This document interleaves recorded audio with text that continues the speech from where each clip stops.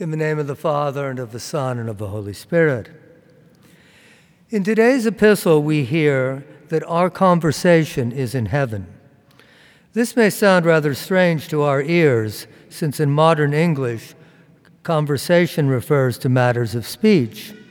But in the 17th century, at the time the Latin Vulgate was first translated into English, the word conversation, like the Latin conversatio, meant a man's entire manner of life. In fact, the Greek word, which St. Jerome translated as conversatio, is politeuma, which means commonwealth or state. In the Greek of St. Paul's time, it was often used to denote a colony of foreigners or relocated veterans. So what Paul is really saying here is that our true homeland, our true place of citizenship, is in the kingdom of heaven.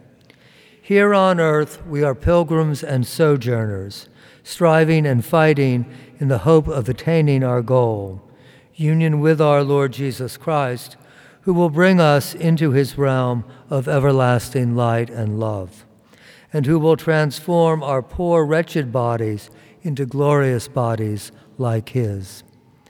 As a sharp contrast, St. Paul offers us those who behave like enemies of the cross of Christ, those who are destined to be lost, whose God is their belly, whose glory is in what is shameful, because their minds are set on earthly things. We need to remember that we are only here on earth for a limited time, perhaps a matter of minutes or days, or perhaps decades. But however long we live here on earth, it is but a short time in comparison to eternity. How foolish and short-sighted we are if we attend to secular affairs, to buying and selling, eating and drinking, sports and entertainment, but neglect those things which will enable us to share in the joys of eternal life. And here perhaps the modern meaning of conversation can bring St. Paul's words home to us and challenge us to look at our lives in the light of our eternal destiny. What do we talk about with our families and friends? Do we pray together? Do we encourage and support one another? Do we strive to be prudent and wise, to be patient and understanding, to be generous and charitable? Or do we engage in frivolity and vulgarity, in lust and anger and selfishness?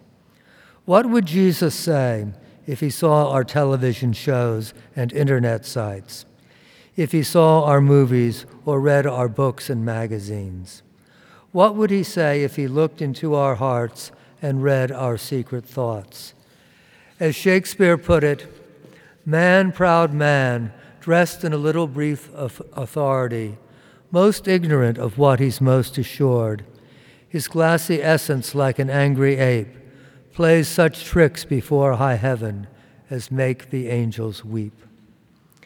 If we would be with God and his holy angels in our heavenly homeland, then our conversation here on earth must be concerned with the things of heaven. In the name of the Father, and of the Son, and of the Holy Spirit.